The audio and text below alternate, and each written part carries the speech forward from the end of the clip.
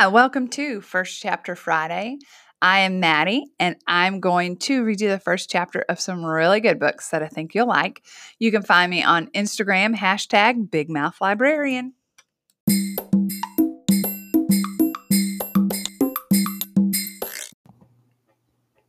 Today I want to tell you about a book called The Opposite of Innocence by Sonia Sones.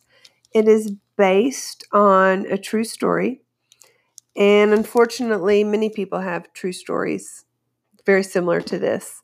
It's about a young girl who's 14 and is in love with a much older man who happens to be her dad's best friend, and how that love is starting to be reciprocated, and she's not quite sure how to handle it.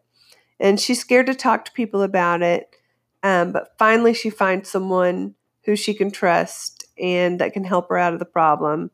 So it's important to know, if you ever find yourself in a situation where you think something is not right that's happening to you, find someone you can talk to and trust.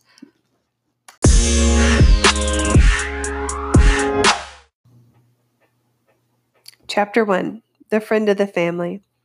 I've always been in love with Luke, as far back as I can remember.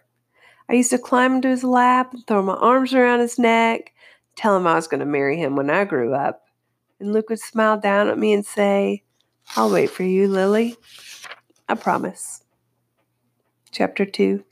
It's been 2 endless years since he left for Kenya, but today he's finally coming back. When Luke left, I was flat as an ironing board.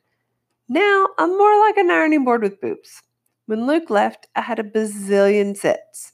Now I've only got 1,000,000. Plus, I've mastered the magic of makeup.